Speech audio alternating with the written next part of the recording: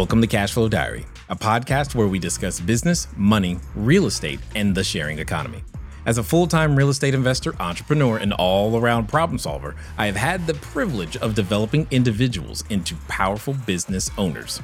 And today, the focus turns towards you.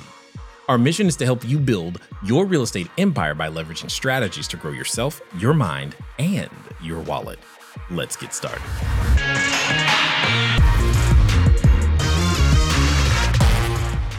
Recently, my wife and I, we took a trip to Charlotte, North Carolina. Well, while we were there, we stayed at another short-term rental. The short-term rental was obviously being operated by a completely different host, and it serves as a great opportunity to do some research, possibly learn some things. And what ended up transpiring is I was able to find a number of things that I believe the host could improve. But most importantly, I figured if I just showed you in real time exactly how it went down and the things that I saw, that you would be able to learn some lessons too. Here we go. Hey guys. So we're here. We're in Charlotte. It's late in the morning. It's early morning, California time right now. And I know that it's always going to be a different experience anytime I go to someone else's short-term rental. And while I'm here, I figured, hey, why not take the opportunity to show some things that are a little bit different than the standard system, but also to help you see how when you're not running a system or how to detect what type of short-term rental host you're dealing with. And because there are many different types out there, but there are some that they're trying and they're doing a decent enough job, but there's some very basic and important things that come down that you must absolutely hit. Now, I said security. Security is huge. So is cleanliness, and then we got to talk about things like Wi-Fi, right? But security is huge if you want people to feel safe wherever they're staying. Now, as far as it goes when it comes to security here, this neighborhood, it's fine. It's nothing great. It's nothing bad. But at the same time, you want your neighbors to feel safe no matter where you are, no matter what you're doing and how it works. So what I'm going to do is I'm going to point out some things as I go through the unit, because I think it will help you to see some of the things that you may want to do or may not want to do. But specifically understand some security measures that you could put in place that I think would make a tremendous difference for what it is that you're looking to do. In this particular case, the way in, the access is through what is known as a lockbox. So that gray item that on the front of the door it's just a normal lockbox. Realtors use these a lot. Someone who has a lot of real estate experience probably uses these. And that's my suspicion as to who's running this particular short-term rental. Again, it looks like it was a traditional long-term rental at one time, and then someone converted it or is now trying to convert the use into a short-term rental. Now, in this particular case, what I want to point out is that when you are talking about something to be secure, security and convenience usually don't go together. So that's very convenient. I'm sure what happened is that maybe it was an email, maybe it was a text message, but an email or a text message goes out to the person after they make the reservation and says, hey, here's the code. So let's find out, because I believe my wife got it. So how did you get the information for getting in here? Through text message. A text message, and that text message was what? Directly from him? Yes. Yes. But what? Someone else had booked the reservation through Airbnb and sent us his direct contact information. So got it. So it was third party. All right, no problem. And then, so the only thing you did was just take that text message, and it had a 4-digit code and said that was it. Yeah. Yeah, got it. So was that convenient? Yeah. Got it. But it's not secure. Does that make sense? Because let me ask you this. If you wanted to, who could you give that code to right now? Pretty much anybody. Exactly. And more. Duplicate his key. You could, right. Oh, that's right. And there's a key. Which I think I lost. Awesome. Even better. So understand there's a couple of things that just straight from the bat that are insecure. They're just not secure. One, a lockbox is very convenient. A physical key, again, very convenient.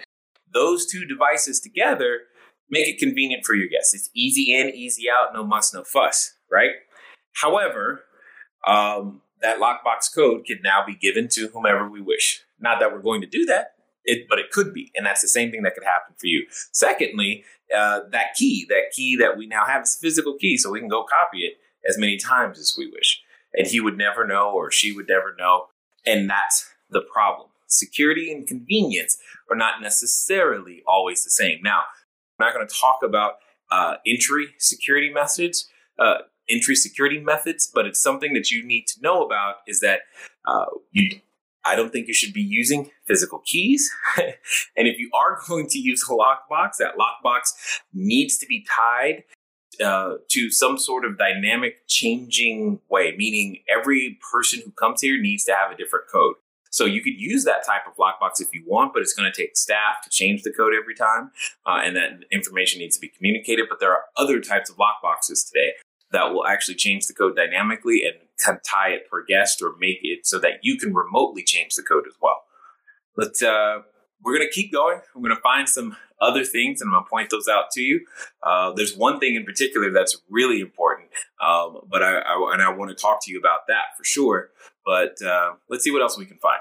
Okay, so along the lines of making sure that you run a very tight ship, and most importantly, a ship that you can scale and expand, one of the things you must do is you must have very comprehensive house rules. And when it comes to those house rules, it's not so much making the rules that's the issue, it's enforcing the rules that becomes the challenge. You need to be able to know if I said there's no smoking, that you have a way of detecting that smoke happened when it's happening so that you can ask for it to stop. In fact, what you can see right here is that he's got an alarm system, or she's got an alarm system, and the operator is asking that smoking not happen. In fact, is stating that there's even a fine if there, and is stating that there's a fine even if smoking is detected. That's great. That's good that you're posting signs. It's good that you're saying something. Here's the challenge, though. How do you prove it? Because when it comes down to it, how do you prove that the smoking actually occurred? And more importantly, that particular guest was doing the smoking. I'm not seeing any of the smoke detection tools that actually exist, like literally none. So that's also a challenge. In fact, another major house rule often, and this is the one that will get you in trouble with neighbors more than anything. Neighbors will let you smoke. They won't really care about smoking, but they will absolutely care about noise. And one of the things you must be able to do is detect noise when it happens. You can't let noise go and then find out after the fact. Noise and excessive noise has to be detected in progress, period. And it therefore needs to be addressed and stopped. In order for that to happen, you must have a proper technology and tools to do so. The number one thing that will get you in trouble isn't the city, or the way that you get in trouble with the city is because neighbors complain. And typically a neighbor's complaint starts with too much noise. To avoid that, there's tools and technology out there that has the ability to help you avoid the issues that can arise from noise. For example, what are your quiet hours? Let's pretend that you have them. You probably need them, okay? So if you have quiet hours, when are they? More importantly, when it's time to be quiet, how do you know the exact level by decibel of noise that's being created? You probably don't. And this can become a security issue. This is how you can find out about parties too late. You can find out that there's too many people at the location. There are many reasons why noise detection can be very, very important. What if the guest says, hey, I never checked in, or or I've already left, but yet you're still able to detect noise? These are things that become defenses when it comes to saying, hey, either to a landlord or to a neighbor. These are the things that we have in place. We are doing our best to make sure that noise can indeed be detected. One of the premier products on the market right now is Noise Aware, noiseaware.io. It's a product that every one of our students I've been using to be able to detect noise. So when you don't Or so when those holidays come around, like the 4th of July or the New Year's Eve or Christmas, and you're concerned about someone partying, this is the time where you can be checking the actual graphs of how much noise is being created, and your staff can make sure everybody's on alert. And within minutes of noise being detected, you can either be on the phone, be talking to the platform, or most importantly, be talking to the guests directly and letting them know that, hey, we've gotten a report of too much noise, and you can do so in real time. And being able to do so has the ability to absolutely squash all kinds of issues. In fact, I'm mad. What happened? Okay, come here. Follow me. The bathroom was disappointing, I know. No washer and dryer? Yeah, I thought that was pretty. 4-bedroom house. It's actually a 3. I'm telling you, I think it's a 3-bedroom, and this is the garage. Okay, whatever. It's still. Yeah, no, I got it. Interesting. See, there's so many little things. It's not that. You probably picked up on the fact that I think this particular location is, if I'm not mistaken, I think it was originally a 3-bedroom house. He added on another bedroom. I don't know if it was permitted. I have no idea. I'm pretty sure that the bedroom that our bed is in is the bedroom where that was added, because it looked like it was previously the garage. At least by floor plan, it would make sense for that to happen. But it happens. And I can tell that this person was a real estate investor who is learning about short-term rentals. And he's doing the best he knows how to do right now. But you're going to do better. So here's my point. When it comes to detecting noise, though, you need to run a tight ship so that your customers know, so that your neighbors know, so that if you're leasing someone else's property, so that your landlord knows, and you can stay on top of these things. And as I was saying, NoiseAware is by far the company that we use for this, and it's the company that, most importantly, I think you should be using. And my good friends over at NoiseAware, what I want to do is I want to take you to another example of what happens when somebody has NoiseAware installed. In fact, one of our students happened to have this particular situation.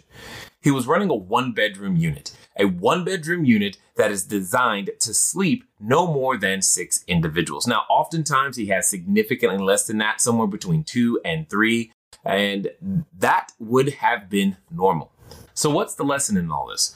When you deploy a property security system, something that can monitor with eyes, something that can monitor with sound, and something that can monitor entry and exit in a secure manner, you can be the first one before anyone else to know exactly what's going on. And most importantly, you can be a good neighbor. You will have been a good operator, and you'll bring a good name to your business and to the industry as a whole.